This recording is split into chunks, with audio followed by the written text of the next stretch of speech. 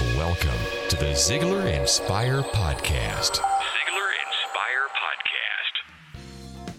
Hi there, this is Blake Lindsay. I sure do want to welcome you to Zig Ziglar's Inspire Podcast. I am so excited about today's message that I want to give you the whole thing right here, right now. But that would be too long of a podcast, so I got the green light to give you the whole thing for free in a download. No charge at all. So right after listening to Zig's podcast, just go to Ziglar.com/inspire and you will be inspired. We'll give you a free download of Zig's entire CD. So Zig's message you're hearing today, you'll be able to hear all the way. Let's listen to Zig together and I'll be back in a few minutes.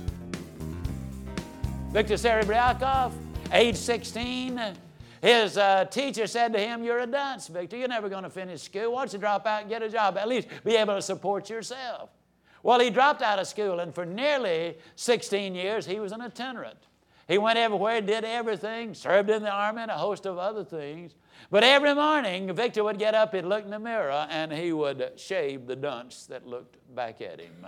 He would dress that dunce. He would take that dunce to work. He would think as a dunce. He would perform as a dunce, and he would receive a dunce's wages. Age 31, for whatever reason, they did a psychological evaluation on him. And the results came back, and with tremendous excitement, they went to Viktor and said, "Viktor, I don't know whoever told you you're a dunce, and I don't know why you think you are, because the scientific evidence is compulsive. There is zero doubt that we are in error. You, sir, are not a dunce. You have an IQ of 161. You, sir, are a genius." Now, they didn't tell him anything else.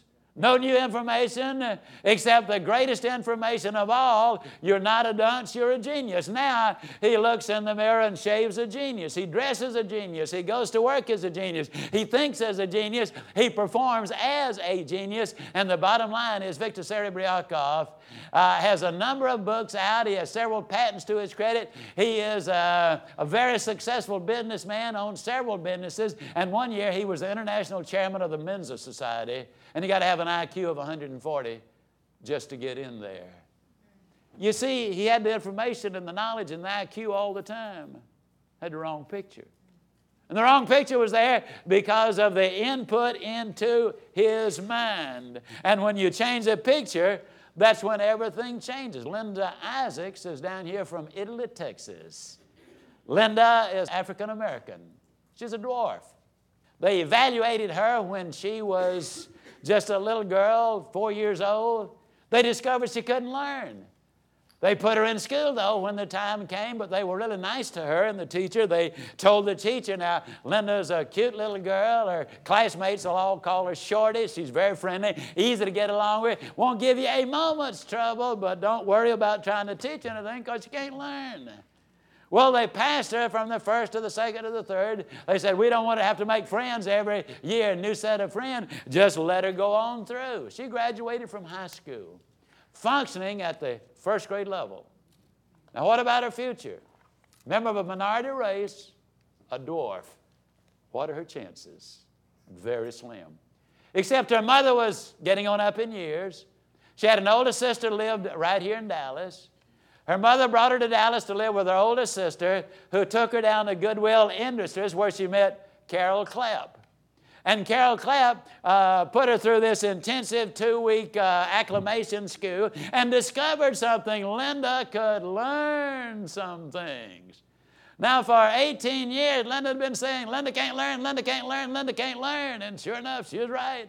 Now, all of a sudden, Linda is saying, "Hey, Linda can learn, Linda can learn, Linda can learn." A year later, she was answering the telephone and checking the payroll and functioning almost as a secretary. Learned more in a year than she had learned in 18 years past. Now, please, do not read anything into this which I am not saying. If there's brain damage, folks, that's a different matter. And there are some cases that this is not going to work.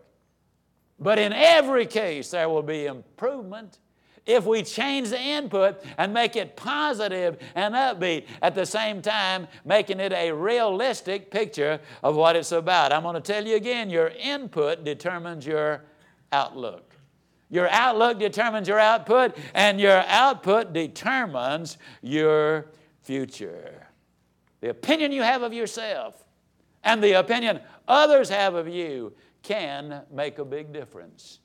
The most moving story I've ever heard as it relates to what happens when you change the picture is a story told by Brian Harbour in his beautiful book, Rising Above the Crowd. When little Ben Hooper was born all those years ago in the foothills of East Tennessee, little boys and girls who had no idea who their daddies were ostracized. They were treated horribly. By the time he was 3 years old, the other kids in that little East Tennessee community wouldn't play with him. Parents were saying idiotic things like, what's a boy like that doing playing with our kids, as if the child had anything at all to do with his own birth. When he was 6 years old, they put him in first grade, no kindergarten. And they gave him a little desk. All the kids had desks. At recess, he stayed in his desk and studied. The other kids went out and played. At lunch, he took his little sack lunch, went off, ate by himself. The other kids ate together. He had an extraordinarily tough childhood. When he was 12 years old, a new preacher came to that little church in the foothills of East Tennessee. And almost immediately, little Ben started hearing about what a wonderful man he was. How non-judgmental he was. How when he was with you, he was with you. He gave you his undivided attention. He had that charisma when he walked in a room. The spirits were automatically lifted. He was very popular in that little community. One Sunday, though, little Ben had never been to church a day in his life. He decided to go. He got there late, and he left early. He did not want to attract any attention at all. But for the first time in that child's life, he caught just a glimpse of hope. My good friend Dr. John Maxwell says if there's hope in the future, there's power in the present. I believe if there is that hope, and that's the purpose of this series, is to give every individual, whether you're a John Johnson or a Linda Isaac or any one of the hundreds of other people, the Steve Walkers of life that I've been talking about, if we can give that individual hope, then they're going to take some action. So the question is, how do you change the picture? Over the years, I've asked audiences all over the world, and I mean that literally, to identify for me what are the qualities that you would like to see in your boss, or if you're a boss, what qualities would you like to see or have in your employees? Now, for the live audience, the outline or the sheet of paper that you've been given contains a list of these qualities.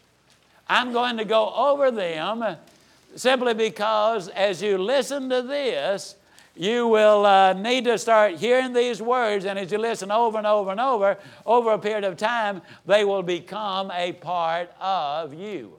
Now, here's something very important. I hope you've got a pen, and I hope you in the live audience will follow me, and I hope as you're listening to this tape that you will answer this question in your own mind every time I call out a word. I want you to think to yourself, and in the live audience, write it down, either an A or an S. Is that quality an attitude or is it a skill? I'm going to go down the list. Honest, intelligent, goals, organized, responsible, commitment, punctual, self-starter, optimistic, enthusiastic, motivated, decisive, focused, disciplined, persistent, positive mental attitude, team player, energetic, competent, self-image, and common sense. Now, those words will be familiar that I've gone through so far until we got to the word common sense. I was going exactly down the list of qualities that you put to work when you go to the day before vacation attitude. Now, the second list of words, manners, gratitude, teachable, dependable, pride, diligent, thrifty, resourceful, extra-miler, sober, loyal, respectful, caring, affectionate, supportive, sincere, attentive, personable, open-minded, a good finder, and educated. That's the second list of words there that I'm including. Now, remember, mark each one in your mind. Is it an attitude or is it a skill? Then on the third column, passion, convictions, encourager, vision, faith, wisdom, courage, confident, humble, smart, hard worker, authoritative, self-control, fair, communicator, consistent, creative, knowledgeable, humor, a good listener, teacher, and integrity. What I want you to think in terms of is, are those words attitudes or skills? Now I'd like to get you to add a couple of more words there, and that is servant's attitude and obedience. Now those are two words that in modern society people don't get overly enthusiastic about. Let me share with you a story. Lou Holtz is a good friend of mine. I've had the privilege of speaking to his team. He told me something that absolutely fascinates me. At the table there were student assistants, student managers, and there were a couple of assistant coaches. And every few minutes, one of the assistant coaches, or Lou, would say something, and this student manager would hop up, and in a dead run, I mean, without hesitation, they would be off to the races to do whatever he had been or she had been told to do. None of the student managers that I saw had more than 3 bites of dinner. Lou Holtz told me that in the freshman year, they have 250, roughly, student managers that come in and want to be student managers. By the end of the senior year, approximately 40 of them are left. And Lou said when he travels the country and he bumps into somebody and they say, Coach Holtz, when I was at Notre Dame, for 4 years, I was a student manager. Lou said he always has the same question to ask of them. Well, let me ask you a question. What company are you running today? Or what company are you the vice president or president of? And he said almost never does he have them say anything but, well, I'm the CEO of, or I own my business and last year we did. Phenomenal. Now, why would that be? You see, 2 big things, really. Obedience. You got to learn to obey before you can learn to lead. So important. That servant's attitude. You know, God Himself said, he who would be the greatest among you must become the servant of all. Now, let's see if we can go back and tie all of this together with that Ben Hooper story. You see, little Ben Hooper went to church one day. He caught a glimpse of that hope, and he loved the looks of it. He was back there the next Sunday, and the next, and the next, and the next. He always got there late. He always left early.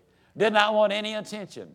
On about the 6th or the 7th Sunday, the message was so moving, so powerful, so encouraging that he forgot all about the time. He did not even notice that there were people who had come in and sat down behind him. Suddenly, the message appeared to him as if there were an overhead looking right at him, and it said, for you, little Ben Hooper of unknown heritage, there is hope in the future. He got so carried away with it, he forgot about everything, and suddenly the message was over. He stood up expecting to run out again as he had in weeks gone past, but this time the aisles were clogged, he couldn't get through. As he was trying, he felt a hand on his shoulder. He turned, he looked around, he looked up. He was looking right into the eyes of the young pastor who asked him a question which had been on the minds of everybody there for the last 12 years. Whose boy are you? Instantly the church grew deathly quiet. You could have heard that proverbial pin drop. Then slowly a smile started to come across the face of the young minister, till he broke into a huge grin. And then he said, oh, I know whose boy you are. Why, the family resemblance? Son, unmistakable. You are a child of God. And with that, he swatted him across the rear and said, that's quite an inheritance you got there, boy. Now go and see to it that you live up to it. Many, many years later, little Ben Hooper said that was the day he was elected governor of the state of Tennessee and later re-elected. To be candid, I lost my earthly father when I was 5 years old. I met my heavenly Father when I was 45 years old. I don't remember my earthly father. I can never forget my heavenly Father. When I became a child of the King, that's when everything changed. When I started looking at biblical truths about success. Now, I checked them out psychologically and theologically because a lot of people want to have all the bases touched. And so I've been able to secure tremendous endorsements from all three of those disciplines. And I only mention that to say, you see, at age 45, I was stone broken in debt. Had been working hard all of my life. Have always been optimistic. I'm the kind of guy that put a dime in the parking meter while my wife goes shopping. I mean, that's my basic nature. I'd go after Moby Dick in a rowboat and take the tartar sauce with me. Nothing really happened. Nothing really happened until I looked at just who I was. That's the reason I keep saying, you see, you got to be before you can do. You got to do before you can have. Maybe my favorite expression is the fact that failure is an event. It's not a person. Yesterday really did end last night. Today is a brand new day, and the day is yours. Wasn't that inspiring? I especially like that last part when Zig is saying failure is an event and not a person. That is so important to remember when you're having a less than stellar day. You are a winner. You can change the picture you have of yourself by changing what goes into your mind. You've made a great start by listening to this podcast, and I encourage you to download the whole thing for free. Simply go to Ziglar, ZIGLAR.com/inspire. I'm Blake Lindsay reminding you to live your life to the fullest. Ziglar. Inspiring true performance.